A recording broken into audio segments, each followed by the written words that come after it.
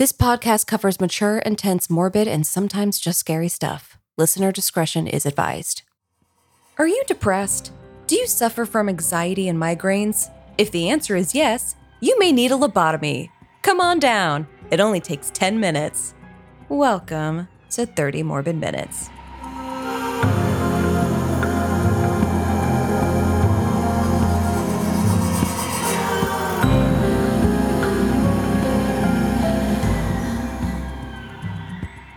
This is the podcast where we cover topics of a morbid, macabre, dark, and downright grisly nature, and sometimes we perform at-home lobotomies on each other. Jesus. Occasionally. Wow, way to get right into it, Elise. Yeah, way to wake up people in the morning. Woo! I'm Elise Willems. I'm Jessica Vasami. Rosemary Kennedy was born on September 13th, 1918. She was the only daughter of what was the Kennedy dynasty. Her brothers, Bobby and John F. Kennedy, JFK, would later go on to live and die in infamy. Rosemary was physically slower than the rest of the kids. It took her a while to learn to walk, and once in school, she was labeled with intellectual disabilities. Despite this, she lived a fairly normal life. She kept a diary, went to dances, and was even invited to the royal court when she lived in London as a teenager. Rosemary was adorable, too. She had dark brown hair and apple cheeks. But after Rosemary returned to the United States from England, her family believed that she was what they considered to be on the decline. At boarding school in Philadelphia, Rosemary flew into violent rages and was sent to live in a convent school. I would fly into violent rages, too, if I was sent to live in a convent school. So well, yeah. I get it. Yeah. Yeah. It wasn't before long that she started sneaking out of the convent at night, also understandable. Mm-hmm. The nuns thought that she was having sex and reported it back to her family. Rosemary also experienced violent seizures and mood swings. Her parents became increasingly frustrated. Her father, Joseph Kennedy, was especially worried. If Rosemary's behavior became more public, it could seriously tarnish the Kennedy name. And if you know anything about Joseph Kennedy, you know that he was not the most upstanding of men. Not super great, yeah. No. And Joseph Kennedy learned of a new psychosurgical procedure that claimed it would curb his daughter's behavior and provide her peace and calm. It was known as a lobotomy, and they were starting to be advertised everywhere. A one-fix-all treatment for schizophrenia, panic disorders, OCD, chronic pain, violent outbursts, PTSD, ADD, Alzheimer's, and so on. No joke. Quote, unmanageable loved ones. Yeah. The advertisements showed before photos where the patients displayed twisted facial expressions, like really upset looking. And then in the after ones, the patients were now magically calm and subdued. And they were kind of graphic, even showing imagery of a needle being put through an eye. For some reason, people thought that this type of advertisement was supposed to be persuasive. I don't know. I'd be terrified. If I saw that, Me too. But it convinced Joseph Kennedy. He arranged for 23-year-old Rosemary to be lobotomized. And get this, he didn't even ask his wife. She had no idea about it. No, and also, she's 23 years old. She's an adult in the eyes of the law, but somehow her father is able to do this to her. In 1941, a doctor gave Rosemary a mild tranquilizer. Even so, she was awake for the procedure. And then the doctor went through the top of her skull, because this is how lobotomies were done at this time, and made an incision in her brain on both sides near the frontal lobe. Yeah, lobotomy just sounds like it's something from like a horror movie. It's so strange to me. And I know that we apply that kind of meaning to the word now because we know what what it is. And we're going to talk about what the breakdown of the like nomenclature is in a little bit. But yeah. Yes. So the incision that was near her frontal lobe, they did it with an instrument that looked like a butter knife. And the doctor started moving the metal piece around in her brain, swirling it and jabbing. Yeah. And then so what they do, or what they did, was they would ask you to recite something so they can gauge your mental awareness. So one of the doctors asked her to recite the Lord's Prayer, then sing God Bless America. It's like this twisted game of hot and cold. And Rosemary's answers informed the doctors of how long or how vigorously they should move the tool. When she became incoherent, they stopped. It was immediately apparent that the lobotomy caused Rosemary immense harm. She left the surgery with a mental capacity of a 2-year-old. She lost her motor skills, was unable to walk or speak, and even lost control of her own faculties. Besides what they did to her cognitive abilities, Rosemary was likely also in an extreme state of depression. But as we've already seen, the Kennedy family reputation was much more important than their daughter's well being. Making a fuss could put John's presidential aspirations at risk. Thus, a long history of denial in the Kennedy family began. Mm-hmm. So, following the lobotomy, Rosemary was immediately institutionalized. She was sent to a private psychiatric hospital 90 miles north of New York City, and then later moved to another institution in 1947 where she would spend the rest of her life. The Kennedy family effectively removed all evidence of Rosemary and then just cut her out. It took 20 years for Rosemary's mother to finally visit her. Her father never once visited her, surprise, surprise. And neither of her brothers even knew where she was. And it took them 20 years to find out that she had even had a lobotomy. Really sad. Mm-hmm. When John F. Kennedy ran for president in 1958, the family explained that she was simply a recluse and just didn't want to be outside. By 1961, they were claiming that Rosemary was born with a mental disability. They didn't want to tell the truth that she was lobotomized. In 1961, Joseph Kennedy had a stroke that left him unable to walk or speak.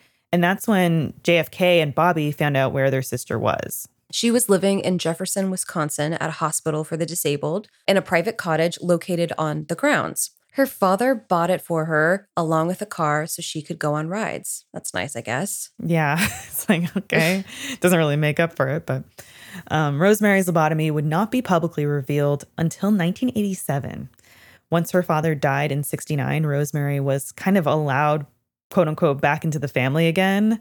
She regained the ability to walk, but with a limp, and she never regained the ability to speak. Rosemary died in 2005 at the age of 86. Her story remains a cautionary tale of denial, medical torture, familial abuse, and a testament to what happens when those suffering from mental illness go unsupported. Yes, and I think she is like the defining patient of the lobotomy, but it happened to so many people. So how did it come to pass that the lobotomy, an often non-consensual surgery, especially as we just saw with Rosemary, was performed on an estimated tens of thousands of Americans during the 20th century? I'm ready to find out because before this episode that we were diving into lobotomies, I really did not know much about this. I did not even know about Rosemary Kennedy until researching it. So I'm ready to dive in. I mean, there's more that I knew about her, but there's more that I definitely learned about. Warren Baxter, I didn't know about. We talk about him a little bit later. Yeah, I'm just saying that even hers as the most popular one, I just was not, when I think of lobotomies, yeah, I associate it with like horror stories, like horror films and everything, which, and I know it's a real thing, obviously, but I just didn't know much about it. And as far as like the real medical field. Yeah. And I think so much of it comes down to that society tends to think of mental illness and disease as a problem that needs to be overcome, not worked with. But mental illness is truly not that straightforward. Oh, for sure. Yeah. Causes and symptoms vary, and treatments for mental illness depend on many factors like environment and genetics. And in Western culture, like historically, we look to medical experiments and hypotheses, and the experimental path forward is not always pretty. There are many treatments that have thankfully been lost to history, like bloodletting and rotation therapy, which is when somebody spins around until their mental illness is gone. I think we bring that one back. I don't mean to laugh, but like, it's just kind of funny to think about. I just picture Homer Simpson lying on his side, spinning, going, woo. Like, yes. Like, yeah. But yeah, yes, it's not funny. And grounding ourselves here, in hindsight, lobotomy, indisputably torturous, unethical, cruel. But not too long ago, it was considered like the breakthrough answer. Yeah, weird. It was developed as an invasive neurological treatment for various psychiatric disorders, ranging from epilepsy to schizophrenia to depression. The actual procedure is painful and intense. Yes, painful. You could feel it. And while the original intended purpose was to reduce symptoms of mental disorders, what it actually did, what we saw with Rosemary, was strip the patient of their personality and their intellect. And these early 20th century doctors considered this a worthwhile loss as long as the person was, quote, cured of their mental illness. Yeah, especially when you consider that women had it done more than men. It's like, oh, we definitely find suppressing the vitality of women, the vibrance of women, Yep. keeping them in line. But, consider that at the height of the lobotomy's popularity, the alternatives in medicine were kind of nil, right? We didn't really have prescription medications that you could use to mitigate your mental health. And hospitals were pretty overcrowded and underfunded and really like horrible places. Yeah. Of course, we know now that the consequences of a lobotomy greatly outweigh the benefits. Post lobotomy, the patient has reduced self control, reduced self awareness, reduced responsiveness, and no spontaneity. Nothing is funny. Nothing is sad. It's just blank. Patients were usually also unable to live alone following the procedure. You've got decreased cognition and they're detached from society. There was no empathy, really, following a lobotomy. Yep, not to mention being emotionally stunted with the mindset of a child. Lobotomy specialist Walter Freeman coined the term, quote, surgically induced childhood, end quote. Which is like a big thing for the guy who's a proponent to call it. And we're going to come back to Freeman because you might have heard from him. He's the guy that toured it with his van across America that people called the Lobotomobile. My God. Yeah. Yeah, we've talked a lot about early 20th century medicine on the show and how it was kind of the Wild West. Doctors were throwing everything at the wall to see if it would stick. It was considered a budding time for the psychiatric field. Early 1900s, insane asylums and mental hospitals were bleak places. People suffering from mental illness just got locked away in horrible conditions and often against their will. Yeah, and this wasn't a cure by any means. And as doctors focused more and more on the physical brain as the cause of the mental illness, the more hubris they had about messing with it. As early as 1888, Swiss psychiatrist Gottlieb Burckhardt, definitely not saying any of that right, had been experimenting with modern human psychosurgery, which sounds scary. He was under the impression that mental illness was organic and located in certain parts of the brain. As a result, he began removing people's prefrontal cortexes. Lord of God, if I went to him and I was like, I have ADHD and I have anxiety and depression, he'd be removing my prefrontal. No. I like that's his response for everything. Got to take out that prefrontal cortex. I apologize. Oh my God, no, that's horrific. Yeah, my toe hurts. Prefrontal cortex, it's got to go. Take out the PFC. Oh, geez. By deliberately creating lesions right between the motor region of the temporal lobe, Burckhardt believed that he could control discrete mental faculties that would cause a transformation in behavior. Yeah, and it was 1888, so his tools were crude, to say the least. In December of that year, he cut into the brains of 6 people. Following surgery, it was recorded that 2 had no change, 2 patients became quieter, 1 person had epileptic convulsions and died, and 1 patient improved. And what he meant by improved, we don't know and, are skeptical of, obviously. Yeah, wow. With perhaps inflated 50% success rate, he presented his new form of surgery. However, he was met with open hostility by his fellow researchers. He immediately stopped performing the surgery. And these criticisms came again in 1912. Neurologists wrote, "We have quoted this data to show not only how groundless, but also how dangerous these operations were. We are unable to explain how their author, holder of a degree in medicine, could bring himself to carry them out." So he got called out. Absolutely. But humanity has a real hard time learning from its past failures. So naturally, this wasn't the end of the story. We'll find out how the lobotomy caught on with the mainstream public after a word from our sponsors.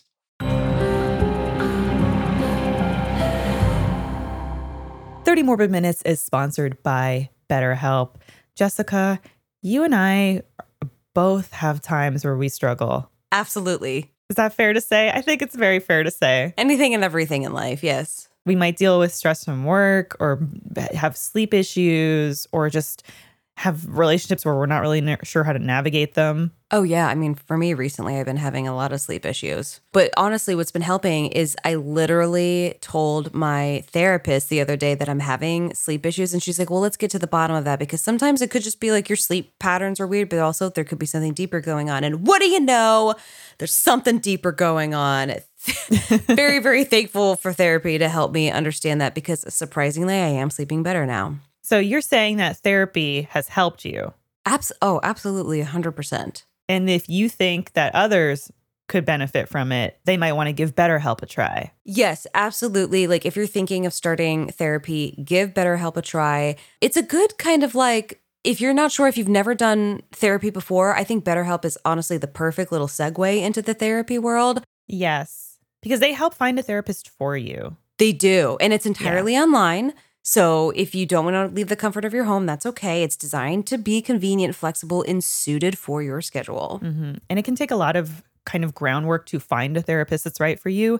BetterHelp helps you with this by giving you a questionnaire that helps you get matched with the right therapist for you. And if they're not the right one, you can switch therapists at any time for no additional charge. Yes. So make your brain your friend with BetterHelp. So visit betterhelp.com/30mm today to get 10% off your first month. That's BetterHelp, HELP.com/30mm.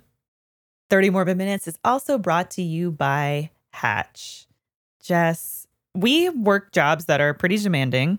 Absolutely. They can be long days. They can be fun days. Mm-hmm. Okay, we got a lot of work and play going on. Mm-hmm. We also have robust social lives, I think, kind of.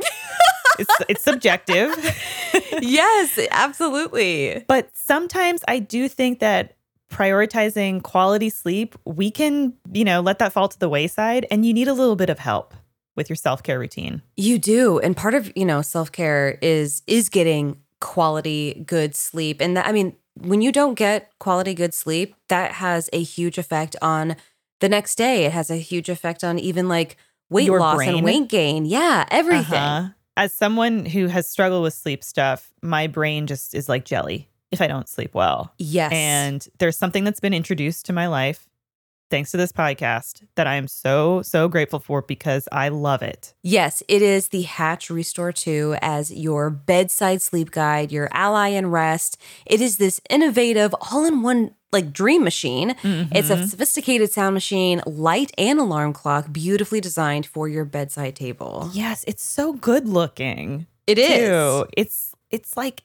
look, this is not your mama's alarm clock. It's okay. not. The Hatch is a whole experience designed to help you sleep better. And oh my gosh, the first evening that I used it, and then, I listened to some soothing sounds nature sounds as I was falling asleep, a thunderstorm. Yes, that's mine. I woke up and it's like a sunrise next to you, because the light slowly changes and it sort of is supposed to get in tune with your natural circadian rhythm. And I woke up feeling more rested than I have in years. And that's not an exaggeration. That is not, that is how I felt that morning. I couldn't believe it. This is good for you because, you do not sleep No. well. And what I love about this is, yes, it's super, you can personalize it to whatever fits well with you, while it's also guiding you to a better sleep routine. Like I do that thing where, I forget what it's called, where it's like sleep procrastination, where you haven't done everything you want in your day, so you're just staying up late. But I have my Hatch Restore 2 set up to where it's like at 10 o'clock, it's like, okay, if you aren't already in bed trying to doze off by now, it's starting to like play the thunderstorms. It's trying to get me like ready to go to sleep. And it's a reminder of like, let's have a better nighttime routine. And I go to sleep listening to either the thunderstorms or the train ride. And I wake up to the train ride. I love the train ride. I love the train ride. gosh. It makes me feel like I'm on the Hogwarts train ride. But anyway, Occasionally I've been just in bed reading and I just put it on just to have some like soothing noise. I do feel like it's just getting me feeling relaxed. I love it. I love it too. And the good thing here is right now, Hatch is offering our listeners $20 off your purchase of a Hatch Restore 2 and free shipping at hatch.co/30mm. Yes, so sleep deeply and wake gently with the Restore 2. Go to hatch.co/30mm to get $20 off and free shipping. That's hatch.co/30mm. So, yes, the lobotomy, despite being criticized by those in the medical community, was not completely abandoned. By 1937, the brain experiments began again. A neurologist living in fascist Italy named Dr. Pusep established a center which specialized in leucotomy. Before the lobotomy, there was the leucotomy, which is the cutting of white nerve fibers in the brain in order to treat mental illness. By 1935, a neuroscientist named John Fulton had already performed brain surgery on 2 chimps by completely removing their frontal lobes. Becky, one of the chimps, changed so much after the surgery that the neuroscientist said it was like she joined a cult of happiness. First time I've ever heard that term. Yeah, I want what Becky had. Right?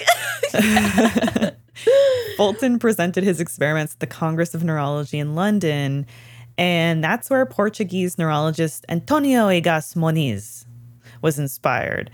In the Q&A portion, Moniz asked Fulton if he could perform this surgery on humans. Uh-oh. Yeah, apparently this startled Fulton. He replied, the surgery was too formidable to apply to human subjects, but that did not stop Fulton from later taking credit and allowing himself to be labeled as the father of the lobotomy. And Moniz did not care. Okay, he was too focused on his own research and firmly believed that people's brains could be cured of mental illness by having portions removed. Makes complete sense. In Portugal, on November 12th, 1935, throwing caution and ethics to the wind, he performed the first ever leucotomy on a human. 4 years later, in 1939, Moniz would be shot multiple times by a patient. He survived, but was thereafter paralyzed. If you're shot by a patient, I would have to look inward after that. Absolutely. Ask, am I the problem? Yes. And people started paying close attention to his experiments. In 1937, a doctor named Amaro Fiamberti proudly credited himself with improving upon the procedure. And his big idea was go through the eye sockets. Not an improvement in my opinion, but okay. I don't know why I was laughing at it. In Fiamberti's method, the surgeon enters through a layer of thin orbital bone in the socket with a syringe-like tool, then injects the frontal lobes with formalin or alcohol. Now, FYI, formalin's like a formaldehyde solution. To do this, he used a leucotome. It's a very, very long needle, like surgical instrument. So they would insert the leucotome and then rotate it, cutting the core tissue in the brain. Then you take it out and you do it on the other side. Basically, it cores a person's brain like an apple. This device actually won a Nobel Peace Prize. The recipient, none other than neurologist Moniz. No. I see this and I'm like, no. As the 1940s approached, Fiamberti's eye socket method was noticed. I'm just noticing you and your fun eye socket method. Noticing you with my eyes. Yeah, yes. By American physician Dr. Walton Freeman. We alluded to him earlier. He's kind of like the mad Dr. Frankenstein of this whole operation. Wow, can't wait. Yeah, Freeman admired Moniz and considered him a mentor. He once said if he had never met Moniz, that he would never have performed lobotomies. I wish they'd never met. Yeah. Dr. Freeman was not actually able to perform surgeries, too, because he was a neurologist, not a neurosurgeon. So he had to find a bud. In 1936, he enlisted neurosurgeon Dr. James Watts to help him with experiments. Yeah, they had to work on a group project together in school. I love it. You're like, he had to find a friend to help him. It's like when you're moving and you need somebody with a truck to help you move your dresser. Yep. Yes. In this case, this is a lobotomy. Yeah. So, Watts and Freeman worked together closely, modifying the eye socket procedure, but only slightly, and then renaming it the lobotomy. Mm-hmm. This is where we get into the etymology here of the term. So it's Greek, lobos, Greek for lobe. And tome, to cut or slice. Yeah, so pretty on the nose there. Mm-hmm. On September 14th, 1936, the first new version of the lobotomy was performed on 63-year-old Alice Hood Hammett by Watts under the direction of Freeman. So again, like Freeman's just hanging on the side being like, cut there, because dude can't actually do this himself. Yeah, even though Alice had a massive convulsion, the lobotomy was considered successful. Her husband said that she behaved more normally than ever before, whatever that means. It's like, oh, she did everything you said. And I was going to say, did she cook your dinner and she cleaned and she did everything you wanted? Yeah. Mm-hmm. By 1942, this dynamic duo had performed around 200 lobotomies. Wow. I just picture them like best buds, high-fiving after, sickos. Oh, man. Honestly, like, they considered their numbers pretty good by the standards of the times. Wow, a 63% race? Who's judging this percent rate? Like, who's deeming it a success? That's what I want to know when they're like 63% success rate. It's like, yeah, if you guys are saying it, sure. Sure, yeah. And because of all of this, lobotomies were getting more popular and considered a legitimate treatment for psychiatric diseases. Yeah, in 1943, playwright Tennessee Williams' sister Rose had a lobotomy, which was sanctioned by her mother. And guess what? Rose lost much of her personality, and Tennessee was pretty pissed at Mom for the rest of their lives. Yeah, it seems like a common thing, like parents sending their children for non-consensual lobotomies was horrifyingly enough pretty common. Yeah. 12 years old, Howard Dulley was ordered to have a lobotomy by his stepmother, who considered him unbelievably defiant, specifying he wouldn't go to bed. Darn kid. Yeah. Needs the lobotomy. Yeah. It's like, what an arbitrary non-issue to just ruin someone's life over. Yeah. But back to Freeman and Waltz. Yeah, the dynamic duo. Yeah. So they were riding high on their success. Notable families were also considering lobotomy as a form of treatment for their family members. So Freeman and Watts were ecstatic when they got a phone call in 1941 from the Kennedy family to perform a lobotomy on their daughter, Rosemary. I just picture like Freeman answering the phone and he's like, And then he puts his hand over the receiver and he returns to Watts and he's like, it's the Kennedys. Jesus. God. They want us to do a lobotomy. Like, and then, Watts is like, oh my God. Like, well, tell them we're busy today. We don't want them to seem like we're desperate. This is like a comedy movie on the works. This is a dark comedy right now. Them as teenage girls getting excited over. Yeah. Yeah. And obviously not a joke. We know this did not go well. But again, these sickos, Freeman and Watts, they considered it a success, even though they severely messed up. Between 1940 and 1944, Freeman and Watts performed 684 lobotomies together until 1947, when a fiery feud would lead to a very bitter ending. Oh my God, drama. Trouble in paradise. Drama.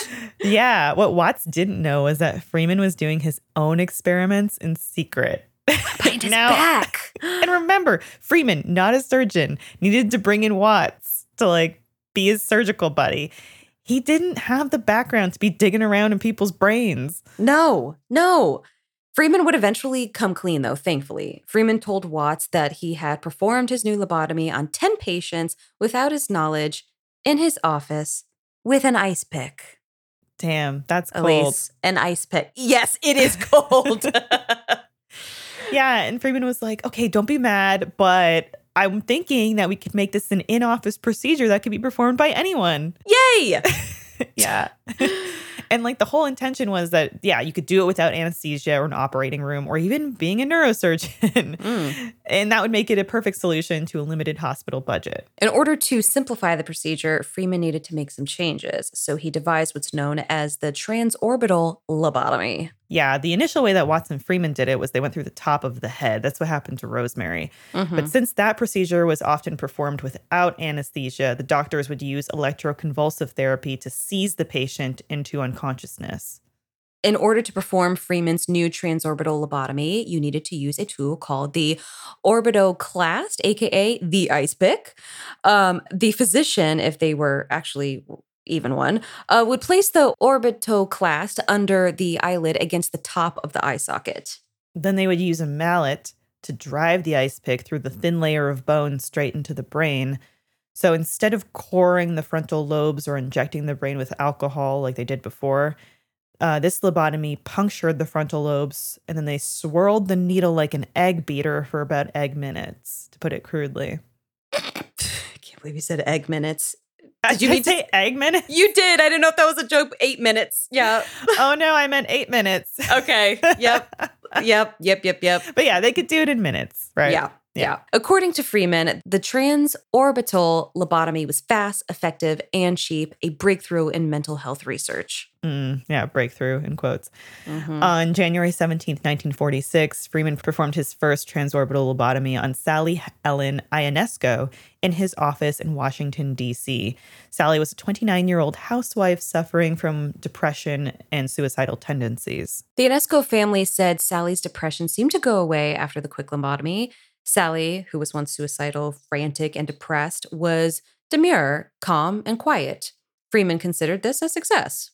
Yeah, and in the public's perception, as it was pushed, the idea of a transorbital lobotomy was becoming very normalized as an operation, like getting a tooth pulled. Wow. The transorbital lobotomy became the common one that even famous people sought out.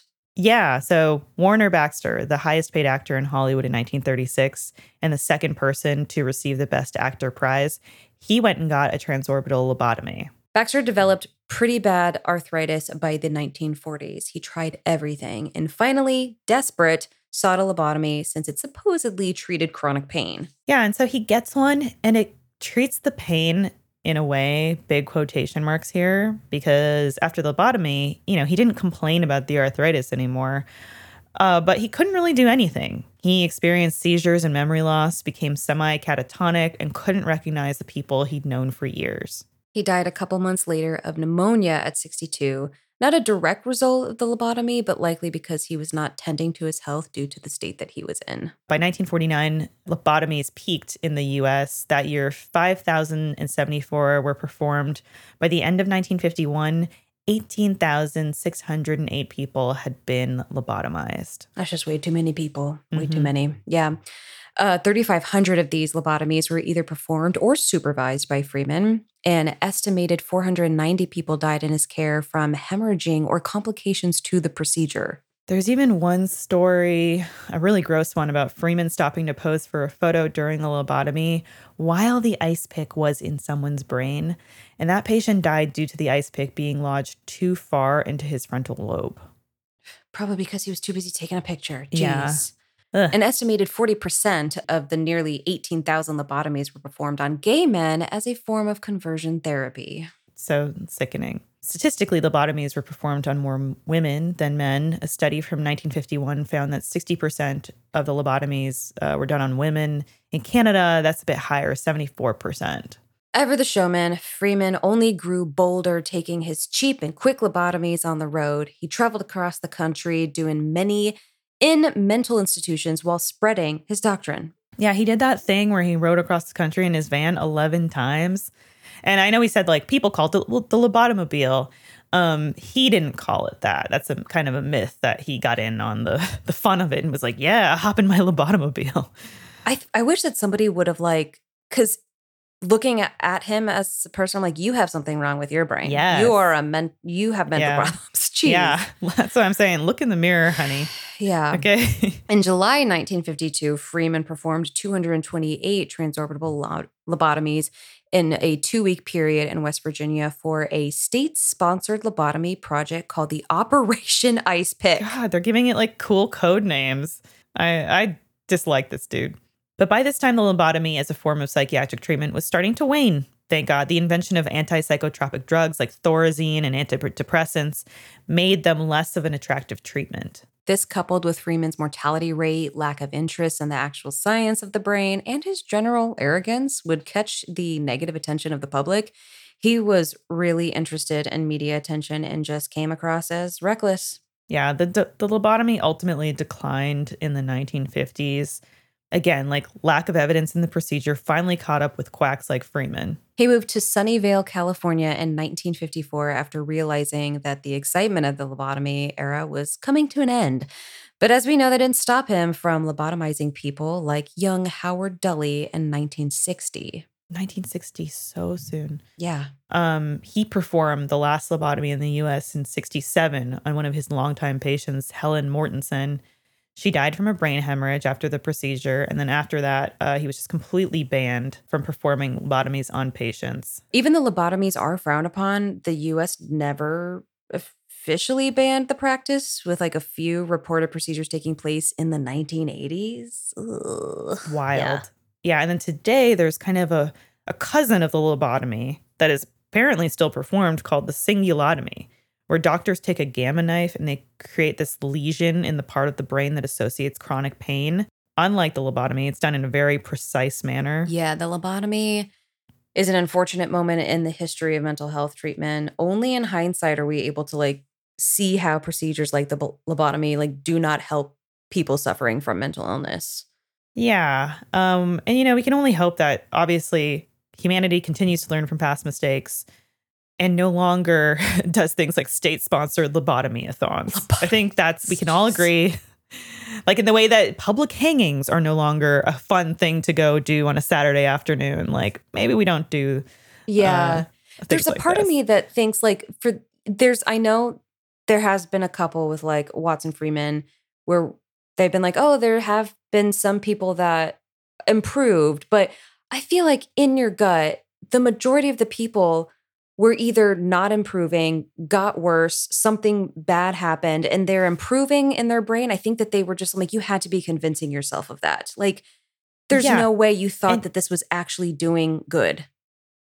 Yes. And who's saying they're improving? Exactly. Is it the patient or is it the person that wanted to suppress them? Yes. So it's all a pretty dark and sickening history. So yeah, I think it was Alice where she said her husband was like, oh, she just became more calm or quiet. That is like a bad negative side effect of the lobotomy. I guess her husband just saw that as like, oh, she's being more docile. She's just being more chill. Yeah. It's like, no. You're subjugating her more. Yeah. It's definitely a tool, right, that you can use against people. Yeah. And Rosemary Kennedy, it's like, well, we don't want her to tarnish the family name. So better, make her completely dependent on us and not her own person, able to, have autonomy and live a life. But yeah, it's super sad. And sorry if this episode bummed you. I know we tried to bring some levity to it because that dynamic duo, come on now. Jeez. Yeah. That could have been us. It could be us. Do you want to get in a Lobotomy van? What is it? The Lobotomy van? We're the new Freeman and Watts. I want to be the supervisor. You do all the work and I'll just be like, yeah, I know what needs to be done. Cut here, cut there. Oh yeah, I bet Watts is like, I'm tired of this guy bossing me around. Yeah, but then if anything bad happens, I'll just blame it on you because you're the one that actually did it. So sounds good to me. If you're new to the podcast, this is mostly our dynamic. Yeah, unfortunately, sorry. And if this is your first episode, make sure you listen to our back catalog because everything is evergreen. Yep. You can listen to it anytime. Yep, it is. And make sure that you leave a review and subscribe because we really appreciate that. Yeah, I mean, we're in spooky season. Also, we got some merch that you can definitely, it's perfect for Halloween at the Rooster Teeth store. Skeletons are... I definitely ramp up wearing our stuff during the holidays, the holidays, my holiday, the Halloween season. Yes. No, good stuff in there. So go check it out. And then of course, we're on social media. Primarily, we are trying to ramp up our TikTok. So follow us there at just 30 Morbid Minutes. Well, I need to go shut my brain off for a while. I'm going to go like this. Dissect my brain or just like stare at myself in the mirror and I don't know, just think of things. I don't know what, but things. Yeah, same. Bye-bye for now, Jess. Bye-bye, Elise.